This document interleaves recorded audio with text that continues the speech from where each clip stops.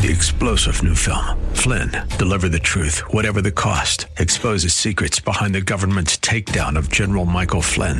Flynn knew what the intel world had been up to. He ordered the first audit of the use of contractors. This set off alarm bells. He told the truth. He was the most dangerous person for Donald Trump to hire. They had to get rid of Flynn. Flynn, deliver the truth, whatever the cost. Available now. Watch it today. Go to salemnow.com. salemnow.com. Rob Black, weekday mornings from 10 to noon on Talk 910 KNEW. You, your money, your life, your dreams. The answers are here. This is Rob Black.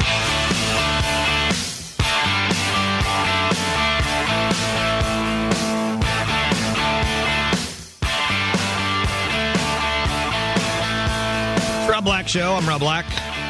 Talking all things financial. Thanks so much for listening. I think I have a pretty good show planned for you today. We'll find out, as I want to say. Time will tell. First hour, I got certified financial planner Chad Burton live and in studio. Let's bring him right on in. Certified financial planner Chad Burton, are you there? I am here. How are you? I'm well. Thanks for asking. You're welcome. How cheesy was that, huh? It's nice. So what's good? So stocks are higher today on earnings data, Chad. Yesterday we had a big sell-off. We had a worry about Japan's GDP, and they're a big exporting country, and then you had Lowe's come out in the United States and say things aren't so rosy.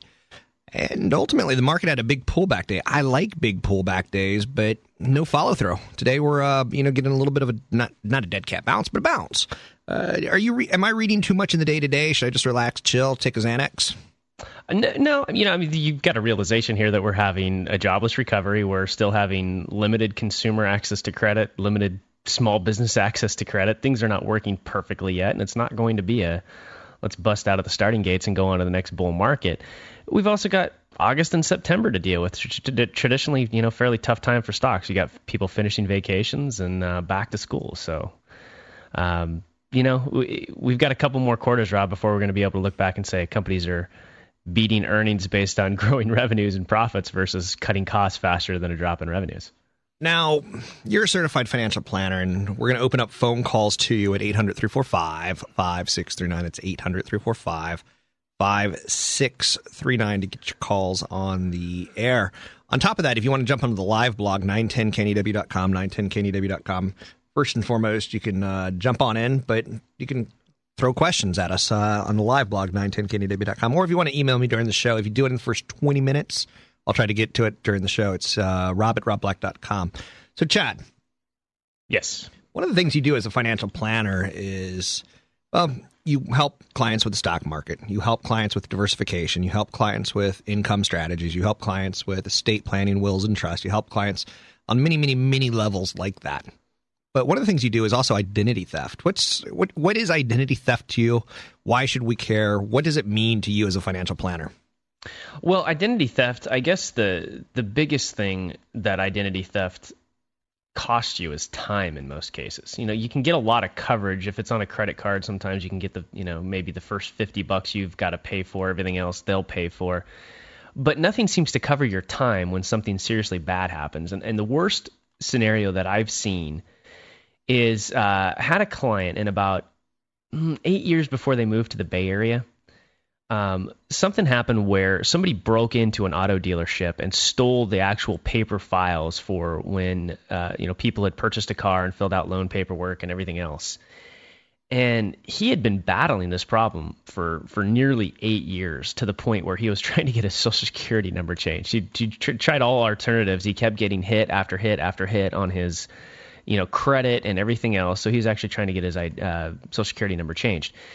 And he was never really out a lot of money, but the time was just horrendous, and it was a constant thing on the back of his mind. So when you get ID theft insurance, you want to make sure you have something that's going to cover basically the footwork.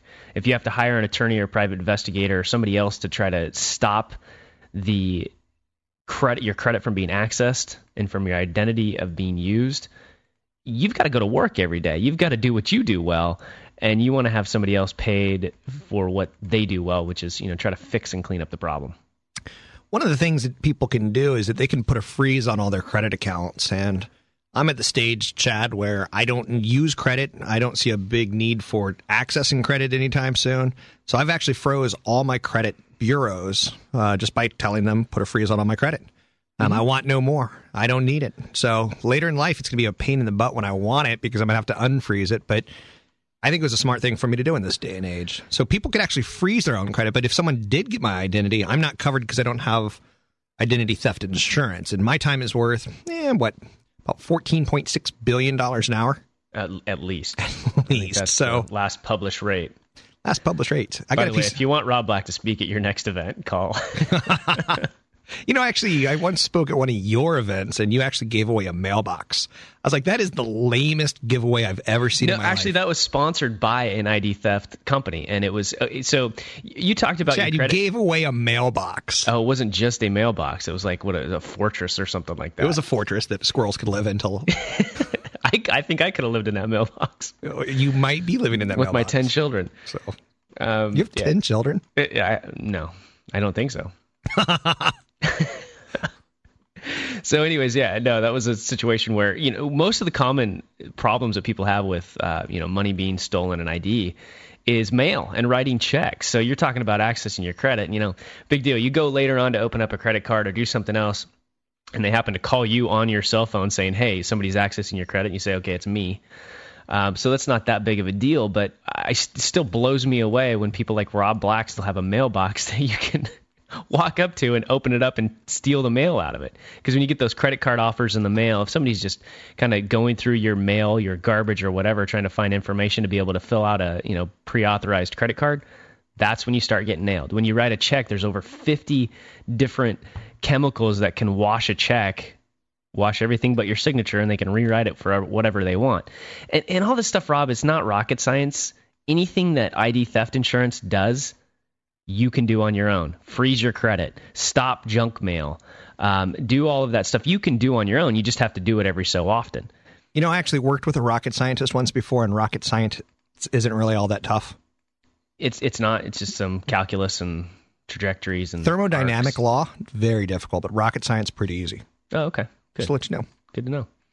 So, and one thing that I do, and I have a shredder.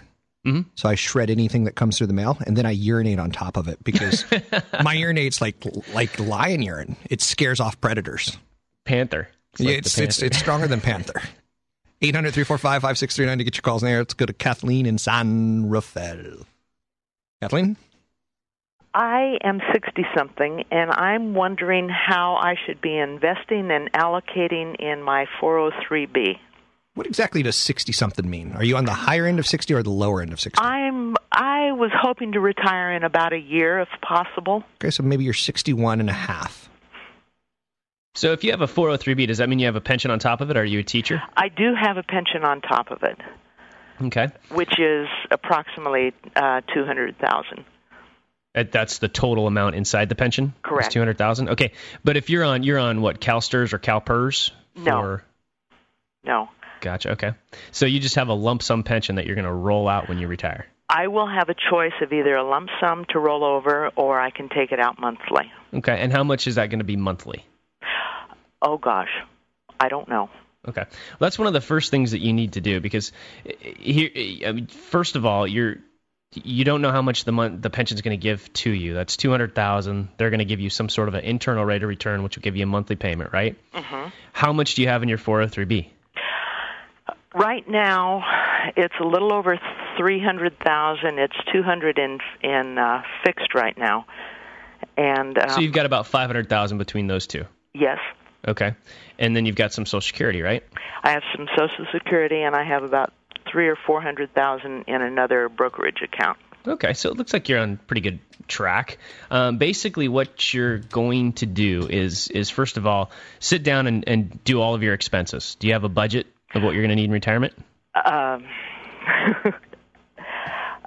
know how to be frugal, if need be, but I would like to not be quite as frugal as I've been. Give me a tip on being frugal. How frugal can you be, Kathleen? Under $40,000. But I would like to live on $60,000 or $70,000 if possible. I've become more frugal recently myself, so I go out and fill up my canteens from my neighbor's hose, and I needed some sod, and instead of buying it at Home Depot, I just dug up my neighbor's lawn. That's frugal. You have canteens? I have canteens. Are they from Boy Scout days? Or? Water jugs as well. Taking a shower under a canteen, not that easy. You need a spotter for that, Rob. Don't ask me. Anyway, back to Kathleen. So what kind of investment should I have in my 403B? Well, okay, first of all, you can't look at just the 403B. That's a mistake that people make. You have to look at everything together. And the first thing that you're going to need to do is sit down and do your expenses like you want it. Not the frugal way, but here's how I want to live in retirement. Mm-hmm. Then you've got to add in taxes, all right? Because you're pulling from pensions and 403B. That means you're paying taxes on 100% of everything that comes out of that. So you got to remember that you're going to be paying Uncle Sam. And so once you have your expenses, you're going to need 3 years' worth of your expenses in safe money. And right now that safe money sounds like it's in your pension, probably just in a fixed account, right? Yes. Okay. So everything else it should be in just basically a balanced portfolio. That's going to be about 30 to 40% in bonds, about 5 to 10% in cash, and the rest in diversified equities. So you can't look at your 403B on its own. You've got to look at the bigger picture. And the bigger picture says that you're that close to retirement. Again, 3 years' worth of expenses in cash or safe money, and the rest in a balanced portfolio. Mm-hmm. So look at the bigger picture and then and work from there. And the stuff, your pension will be your safe money. Your 403B should own most of your fixed income or your bonds because it's tax deferred. And then your taxable accounts will own more of your growth-oriented investments. Okay. Good. Anything else, Kathleen? No. Thanks for the call. So how was that for a call, Chad? Was that good enough for you? Yeah, it's a good call. Good call. Like okay. Mm-hmm. I got some emails coming up in a very similar fashion, in a very similar vein, but let's go to break first and foremost. Let me tease out the phone number, 800-345-5639. It's 800-345-5639 to get your calls in the air. Don't forget, Thursday, Chad and I are going to be doing an event this Thursday in Los Gatos, the Toll House Hotel. It's made out of real cookie dough, and it's going to be all about financial planning issues, retirement issues, wealth preservation issues. It's going to be at the Toll House Hotel. You can find out more information at robblack.com. It's robblack.com.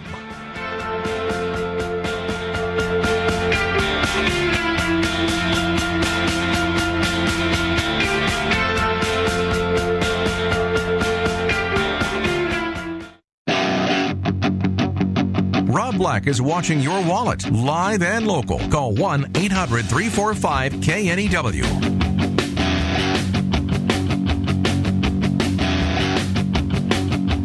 It's Rob Black Show. I'm Rob Black. Chit-chatting about everything financial. CFP Chad Burton is with us Tuesdays from 10 to 11, Thursdays from 11 to 12. Seeing that it's Tuesdays, he is here. Now, Chad, there's a message on the live blog for you. It says, is there a will template that one can use from the internet? What's the easiest way to manage a will? Well, you can just go to nolo.com or legalzoom.com. Either one of those, you can find a will and do it. I mean, here's the deal.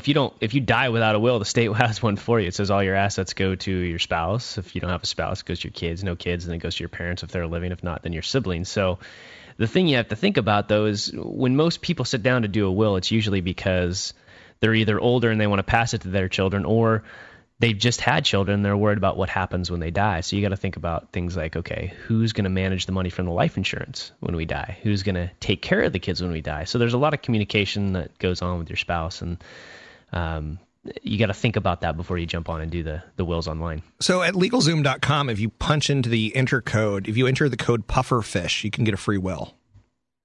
Really? I'm just making that up. Pufferfish. I always wanted to say the word pufferfish. Doesn't Glenn Beck have a radio? Is there a Rob Black LegalZoom? Everyone has a LegalZoom relationship except for me. We've tried to put Heidi on it, and Heidi is choking. Oh, so she's gagging. So she's not very good at multitasking. I guess you're going to have to pay her for more than 2.5 hours a day. Fat chance that's going to happen.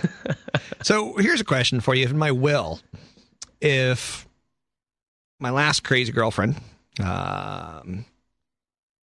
if I had put her name on a brokerage account and then say 60 years later I die and I haven't changed her name off that, would all my money go to the wife, or would all my money go to my kids, or would all my money go to the previous girlfriend whose name is on the account?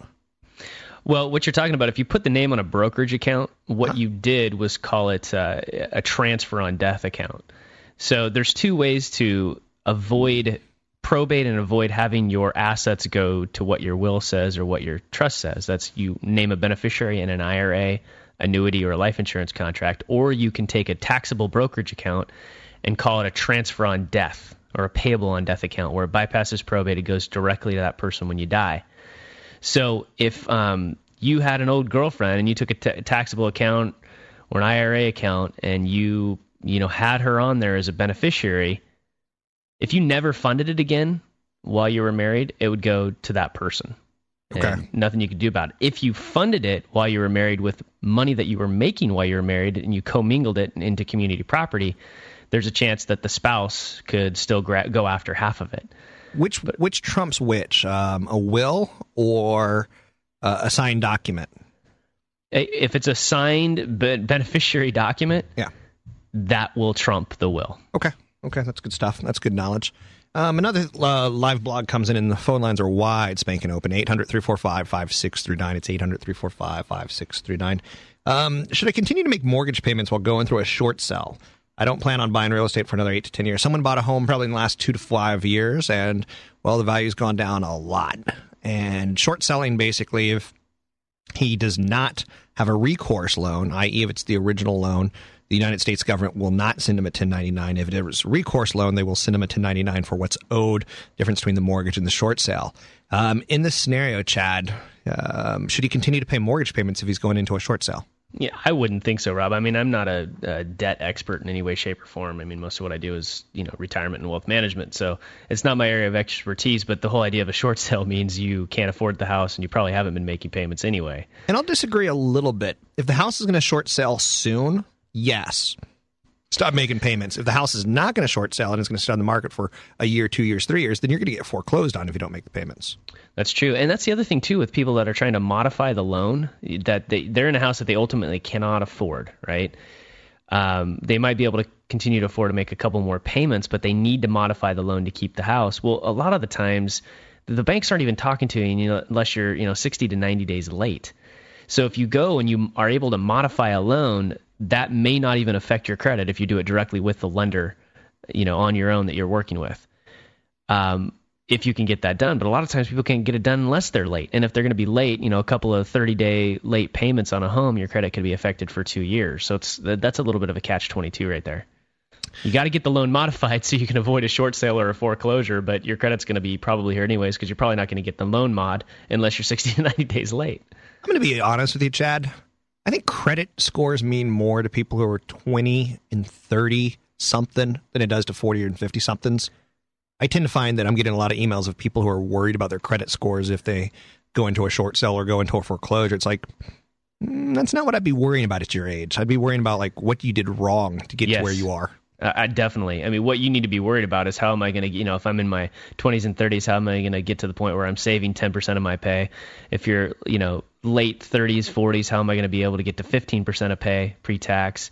How are you going to save? If you're 50, 60 years old, your main concern is not credit. Your main concern is how do I get into a job that I'm going to be able to work for another 20 years and my body's going to allow me to work for another 20 years because I haven't saved enough for retirement. I got too loaded up on debt and now I'm going to pay the price. And the price is I'm going to have to work into my 70s.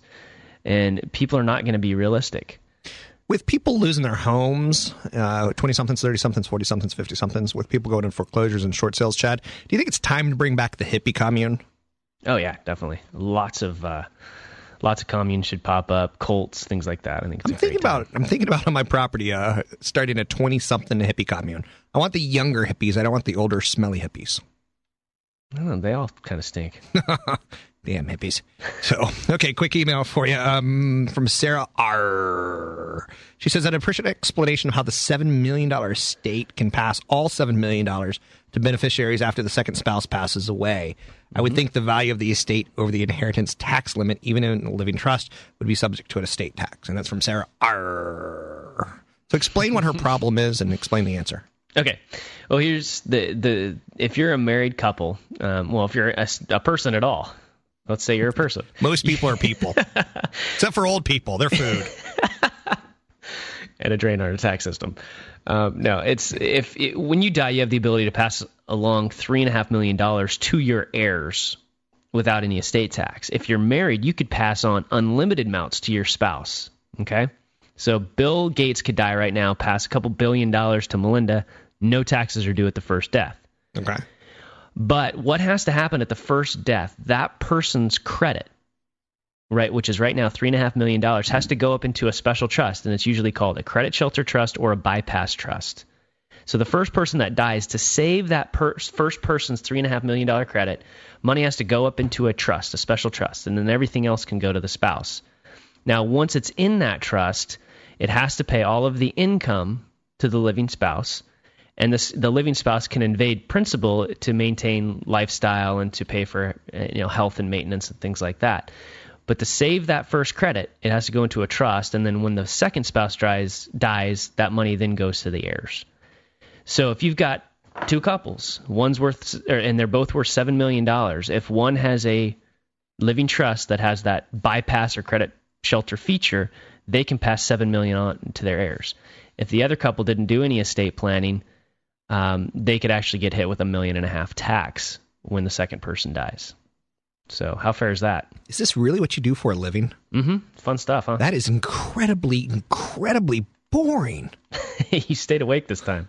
I don't know about that. I'm on a porn site right now. To get your calls on the air, it's 800-345-5639. To get your calls on the air, it's 800-345-5639. Certified financial planner Chad Burton's here, live in studio, taking your phone calls, 800-345-5639. You can also jump in the live blog, 910knew.com. It's 910knew.com. Or drop me a quick email, rob@robblack.com, if you want it answered during this hour. We'll take a break. We'll be right back.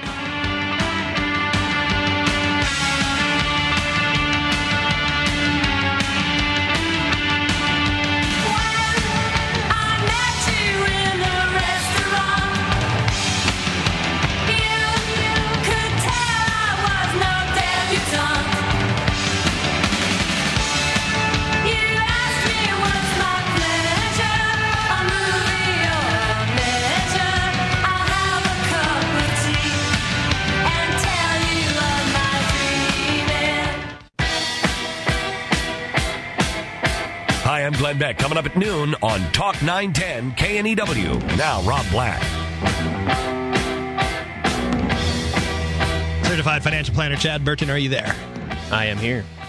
On the live blog, Mike just commented. He goes, on last night's Cron show, seems like you were out of breath. Were you running late? How pathetic is this? I got to Cron yesterday, probably about 1:30, 1:15. Totally right in my show. It's ready to go. It's good to go. Interview the guest. I'm prepped. The graphics look good.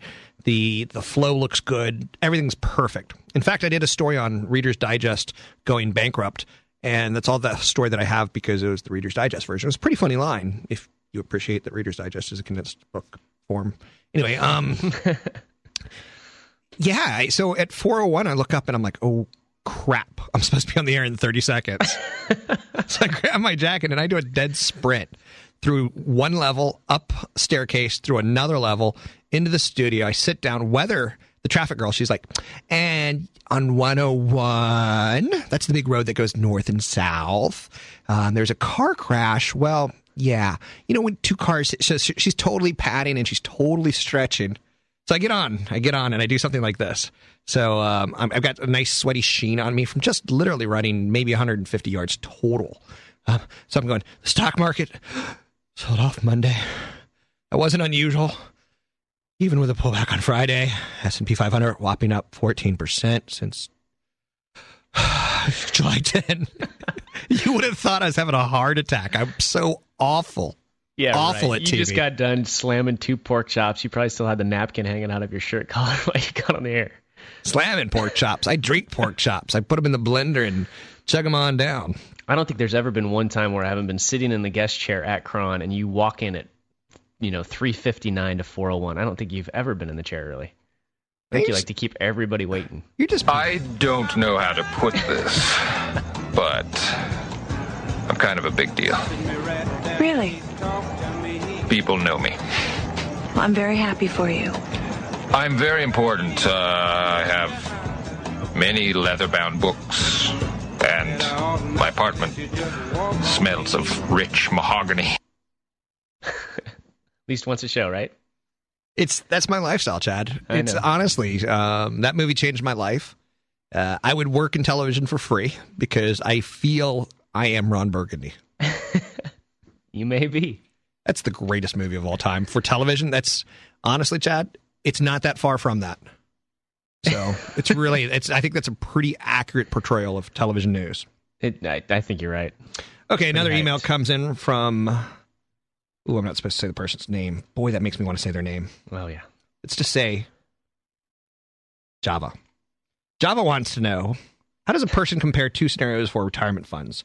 1, 4 minor designated beneficiaries to receive a sum of around $100 each for the rest of their lives. This costs $200 per month for the future retirement funds. Versus, same 4 beneficiaries receive lump sum of whatever is left over in retirement account when I die. So if you have a CalSTRS account, how do you divvy it up? Well, most of the time you're taking your benefits based on your spouse. So if you die, your spouse gets 100%, you get a reduced payment. If you die, your spouse gets 50%, you get a little higher payment. You die, your spouse gets nothing, you get a much higher payment. So the idea is you take the difference between the high payment and the low payment and figure out if you can buy enough life insurance on your own to take care of your spouse. In this case, they're dealing with 4 kids and a lot of unknowns where, basically what this person has to do is assume that they die at a normal age, like at 85, and that the kids are only going to live another 20 or 30 years beyond that. So they have to sit there and take the present value of, 20 years worth of payments at $100 a month at, say, a 5% interest rate versus how much life insurance can they buy with that difference of $200 a month that benefit's going to cost them. And, in a situation like this, Rob, I'd rather see the person go out and take the $200 a month and go buy a life insurance policy for as much as they can. That way the kids get a lump sum when mom or dad dies totally tax-free instead of a taxable payment of $100 a month, which is going to be nothing to them in, 30 years. So go buy the life insurance and then let the kids get whatever's left over when you die. With that said, I've got another blog post for you, Chad. Should you max out your 401k before you start investing in other stocks and mutual funds? What's a general plan for investing? 30-year-old person. And all I can say to that is 30 years old and investing. I love it. I'm happy for it. It's good to see. It's the right type of question. Maybe there is hope for our generation or for our future, Chad. Yeah, I think there is. I mean, I think there's going to be, lots of lessons learned. I think the, Generation X, Y kind of got on the credit binge and said, I deserve the car that mom and dad drive in their 50s now when I'm in my 20s and 30s, and weren't saving. Now I think people realize, okay, it's not going to be as easy as it was. So I better start saving. And the information is out there. People have been talking about the stock market daily for 10 years now in this kind of lost decade that the U.S. has had. But here's the deal. Here's what you don't want to be. It's tough to get to retirement. It's still great. It's better than the alternative. But to get to retirement, have 100% of your money in pre-tax IRAs or pre-tax 401ks. So when you're 30 years old, you want to put enough in to max out your 401k to get the match. So if your employer matches, the 100% of the first 5% of pay, put in 5% of the 401k. If you can still afford to save another, $5,000 on top of that, go open up a Roth 401k or Roth IRA. And put that money in. That's post-tax money that you put in, but it's going to grow tax-free and be tax-free when you retire. That way you'll have pre-tax money in your 401k that grows tax-deferred and post-tax money in your Roth that grows tax-free. So you want to have a little bit of both. So, and for those that are in their 30s not eligible to fund a Roth IRA, most 401k plans are launching a Roth 401k. So you might say, I'm going to put $10,000 pre-tax into my 401k. And I'm going to put maybe the other $6,000 post-tax into my Roth 401k. That way you have kind of 2 pools of money, some taxable and some tax-free. Ooh, you said pool. Pool. So you like to swim in your money, don't you? I kind of do. So Julie sends in an email and she says, I'd like to know your thoughts about annuities. Our insurance broker is pushing the idea. I really don't know anything about them, but he's promising a 7% return. What say you, Mr. Burton? That person should go to jail. There's no such thing as a promised 7% return. There's nothing out there on Wall Street that's going to guarantee you 7% right now. What they'll do is they'll say, hey, no matter what the market does, we might pay you 7% income for the rest of your life as long as you live no matter what the market does. But if you try to cash out and get your original investment out, you're going to get what's ever left over. So you're not going to get the guaranteed 7%. So most of the annuity contracts have guarantees. So first of all, there's only about 4 or 5 contracts that I've seen out there that I'll now use. I used to hate annuities It wouldn't touch them until about 1.5 years, 2 years ago. Now there's about 4 or 5 that I like. And the circumstances when I use them are when people are over 55 years old and they're looking for an alternative for their safe money that pays better than CDs. So we might use a 5-year indexed annuity where there's no risk to the money as far as loss, but you can gain a certain percentage of the upside of the market. So we might use, 10% of a portfolio and something like that. Or we might use a no-load variable annuity that has one of those income guarantees for a portion of the bond portfolio for maybe 10 to 20% of the overall portfolio.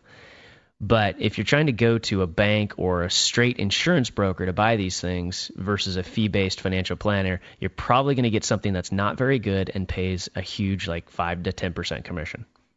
I see on the live blog that Jennifer posted something saying that she's going to go see Bob Goldman on your referral. Did you refer her to Bob Goldman? Yeah, there's a couple types of fee-based financial planners. We're New Focus Financial, we're a fee-based financial planning firm, but we have an account minimum. And so we don't take on clients unless they meet the account minimum. There are other fee-based planners that charge hourly or like a fixed fee financial plan to help people get started, put them on the right track, give them a 5-year plan to start building the wealth. And that's a very different way to set up a business. And so Bob is somebody that I know that does the hourly type of planning that's more kind of geared towards people that like to do it themselves and people that are just starting out and don't have the assets for somebody like our firm to manage. Our wealth management firm is fee-based, but we're for people that want us to even pick all the stocks, all the funds, all the ETFs in the overall portfolio. I actually met Bob Goldman once, and he's actually a really good guy. Really good financial planner, really solid knowledge base. But NBC once tried to do a financial crisis 2008, 1 hour presentation here, and they stole all my people. They stole Bob Goldman, they stole Erica Sandberg, they stole all my experts, which was pretty cute. But Goldman on this NBC show is pretty funny because they'd ask him questions like, so Bob, going into 2010, what allocation model should people have? And he couldn't do TV. He could not do TV. He's like, It was one of those incredibly, wonderfully awkward things to watch. So not all financial planners are like you. You're going to be on TV. I've got 2 financial planners that are awesome, that are very detail-oriented, great planning, not so hot on radio or TV. Robots. Yes. Financial planning robots. You want to mention their names so you can make them feel bad?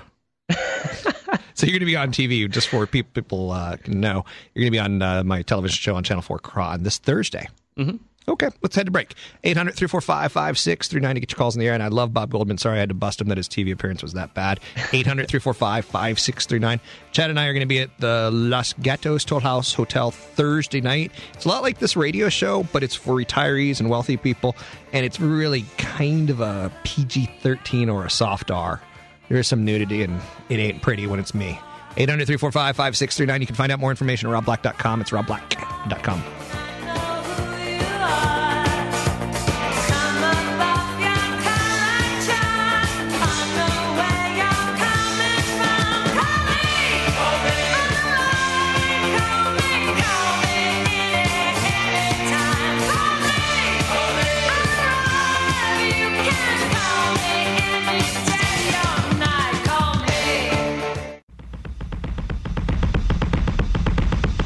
Talk 910 KNEW, helping you make sense of the complicated world of money and finance. This is Rob Black.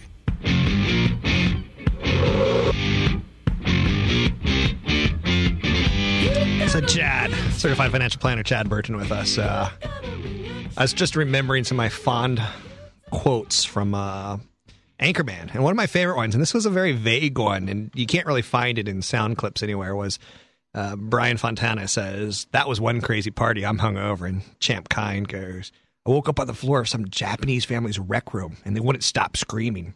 For some reason, I love that. Have you ever woken up in rec room of some Japanese family? It's been a while. And obviously, the next one that I like is I love Scotch. Scotchy, Scotch, Scotch. Here goes down into my belly. I gotta go see that movie again. It's been too long. It's must view watching. Anyway, you sent me an email, and in your email you talked about a stupid article.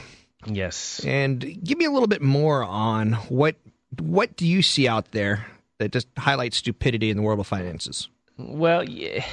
You know how you went to that media event and you kind of basically insulted a lot of the financial media out there, said it's an inch deep and a mile wide, and somebody finally agreed with you? Let me explain real quick. That was a investment advisors meeting, and they had brought 4 people from the media who do financial reporting there. They brought a great guy who does the tech writing for Barron's. They brought me. They brought the CBS reporter Lynn Jimenez.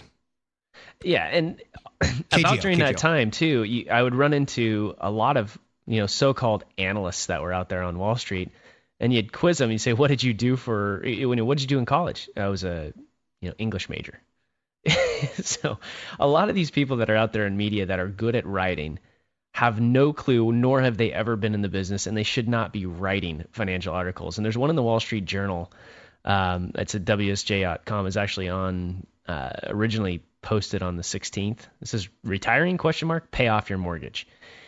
And this guy uses an example of this couple, 76 years old, and they bought a home in Florida for $500,000, and they, the stock market went to a downturn, and they were trying to figure out a way to cut expenses and refinance or do a loan modification. They're saying no way, because their home went from $500,000 in value to $160,000 in value. So this person, Tom Lauricella, I think is how you say his name, goes on to say, now, if they would have paid off their mortgage, they wouldn't have these payments to worry about, which is the dumbest thing that I've ever heard any financial media person say. This is a perfect example of why you may not ever want to pay off a mortgage. They bought a house for $500,000. If they would have paid cash for it, they would have had no cash. They would have put all their money in the house, and it would be worth $160,000 right now, right? But now, because they still have a mortgage, and in this case it was about $380,000, they can turn around and short sell the house and walk away with it if they can no longer afford it, and they would still have the cash in their portfolio. Granted, their portfolio is probably down a little bit, but it's not gone like this erase in value of $500,000 down to $160,000. So this is the worst example of paying off a mortgage in retirement that I've ever seen. I mean, this is an example of why you look at it and say, gosh, this is why when I buy my dream house when I retire, I may not want to pay it off. As you know, I just recently bought my dream house, and I'm 3 payments in. It's a 30-year mortgage, Chad. I'll pay it off when, I'm pushing 70. I'm cool with that. I'm not going to prepay it ever, never, ever. I got a 4.8% rate.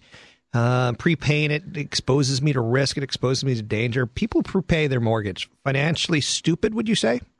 Yeah, the time when it's not financial, it's financially stupid in most cases for younger people to make the extra mortgage payments versus fund a 401k, a Roth, or college savings or something like that. Because if you save the money outside of your mortgage, you can get down the road 20 years and say, you know what, I've got enough money. I do want to pay off my mortgage early. But if you get your mortgage paid off, you may end up regretting it, and there's no flexibility in that. Once the money's in, it's in. There's nothing you can do about it. The only time when you want to pay it off... Are you dying? No. Just trying to jump in on you. All right. Go ahead. Quick phone call? Sure. Charles, San Rafael. Hey, good morning, guys. I got a question for Chad. I'm 61. I had my head handed to me a couple of times in the last 20 years financially, so I've been pretty conservative. Most recently, I got into cash in a big way. Currently, I've got about 20% of my portfolio in bonds, Ginnie Mae, and short-term investment grade, and I'm realizing I've got to get into equities, but I'm in a quandary as to how to go about that, if I should attempt a dollar-cost average or wait for the next dip and get in. What's your thoughts? Well, if you wait for the next dip, you could be waiting a long time, because what if you would have waited for the next dip in February, and then the market rallied 35% plus? Very true. So the other thing that you're kind of in an area too, the shorter term bonds are the ones that are going to be most volatile with interest rates and market rallies. In our very balanced portfolio, we actually just reduced our exposure to Ginnie Mae's, not totally, but cut it down a bit to just go into general investment grade quality corporate bonds, because Ginnie Mae's have kind of done what they're going to do. Now they're going to sit around and earn about 4.5%. And they're not going to get you anywhere for inflation. So you are 100% correct. You need to get into some equities. And dollar cost averaging, you just got to pick a time that's right for you, that's going to feel comfortable. Maybe that's 3 months, maybe that's 6 months, maybe it's a year. Charles, are you a cowboy or a fireman? Yeah, I used to be. You have a manly voice. Well, thank you, Guy. You're welcome. So is that all answered up? Rob's really good at spotting those manly voices. That's a manly voice. Yeah. Check me out at the Castro this weekend. 800-455-639 to get your calls on the air. Rob and Chad. Very, very, very white man in leather chaps. It's lightning round time, Chad. You have to answer these fast because we're running out of time. Rob and Chad, if someone's expecting a larger payment, say from selling a business, should they take it in an annuity to lower taxes? Let's assume that someone is in a low tax bracket already. If you take it in, typically it's a capital gain issue, so instead of just paying the taxes up front, you're going to pay it over time, and you could face higher capital gains in the future.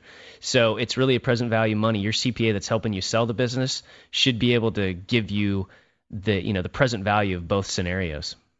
Next one comes to us from no name, but it says, my husband and I have an AB trust through LegalZoom. My sister and I own our deceased parents' home, half each, putting the separate property in the trust. How do I word the deed for the separate property my sister and I both own half? Well, the deed is going to be worded. Half of it's going to be in the name of your living trust, and the other half is going to be in the name of your sister. Next one comes to us from Jack. Jack says, I'm 33 years old, making $90,000 a year, and my wife and I just had our first child a month ago. I need to set up life insurance to protect my growing family. I have one broker pushing a whole life policy and a term on the side, $200,000 in whole death benefit, $300,000 to $500,000 in the term. Another one is recommending just doing term and investing the rest. I like the forced savings and the tax-free nature of the whole life plan. I like the inexpensive nature of the term life policy. Which one's right for Jack? Definitely the term insurance. Buy term, invest the difference. You don't buy permanent policies unless you're maxing out your 401k. You've got a year's worth of investments in taxable accounts and 3 to 6 months worth of investments in cash. So he's got a long way to go before he ever wants whole life or variable life. And for that life insurance agent who's pushing whole life insurance, should he spray water on him, tell him it's gasoline, and then light matches at him? Yes. And chase him out. Yep. Chase him out. Chase him out. Throw firewood on him. Throw firewood at him. Boom. Right out of the nostril. Next one comes to us from David. Says, thanks for all the education and entertainment. I just got a layoff notice. I'm determined to have a blast at it. I've been flirting with the idea to become a CFP. I think I'm qualified just because I'm 2 inches taller than Chad. I do not want to service some underserved communities. Please feel free to read this and pass along my resume to Chad. What's actually pretty interesting with this one is this comes to us from the guy who's got cerebral palsy, David. So what do you think, Chad? Would that be a tough bracket for someone who's got a disability to get into financial planning? No, I don't. I mean, you've got to be able to use your brain. You got to love numbers. You got to love running different scenarios and be able to talk to people well and listen well. So you're part, financial analyst, you're part CPA, you're part counselor. Okay, next one comes to us from Florida. No, we don't have time. Chad and I are going to be doing an event Thursday night in Los Gatos Toll House Hotel. Once again, it's not funny, but the hotel is actually made out of cookie dough. You can go to robblack.com, robblack.com, sign up for it. It's for wealthy people, retirees. It's a charity event, $7 to get in, and I think you'll get more than your time and education on it. Any last words from you, Chad Burton? No, hope to see everybody there. Okay, 15 seconds. You got a little more time. Watch Rob Black at 4 o'clock on Cron 4. Rob Black, weekday mornings from 10 to noon on Talk 910 KNEW. 3-star General Michael J. Flynn, head of the Pentagon Intelligence Agency, knew all the government's dirty secrets. He was one of the most respected generals in the military. Flynn knew what the intel world had been up to. He understood its funding. He ordered the first audit of the use of contractors. This set off alarm bells. The explosive new documentary, Flynn, Deliver the Truth, Whatever the Cost, uncovers the facts behind this scandal. Flynn told the truth. He was the most dangerous person for Donald Trump to hire. I find out the worst enemy that I'm going to face in my life is right here in America. They took my assessment and they wanted me to change it. And I was like, I'm not changing it. They had to get rid of Flynn. With in-depth interviews, archival footage, and never-before-seen personal records of the man behind the headlines. I just felt like I was drowning. Flynn, Deliver the Truth, Whatever the Cost. Available now. Watch it today. Go to salemnow.com. salemnow.com.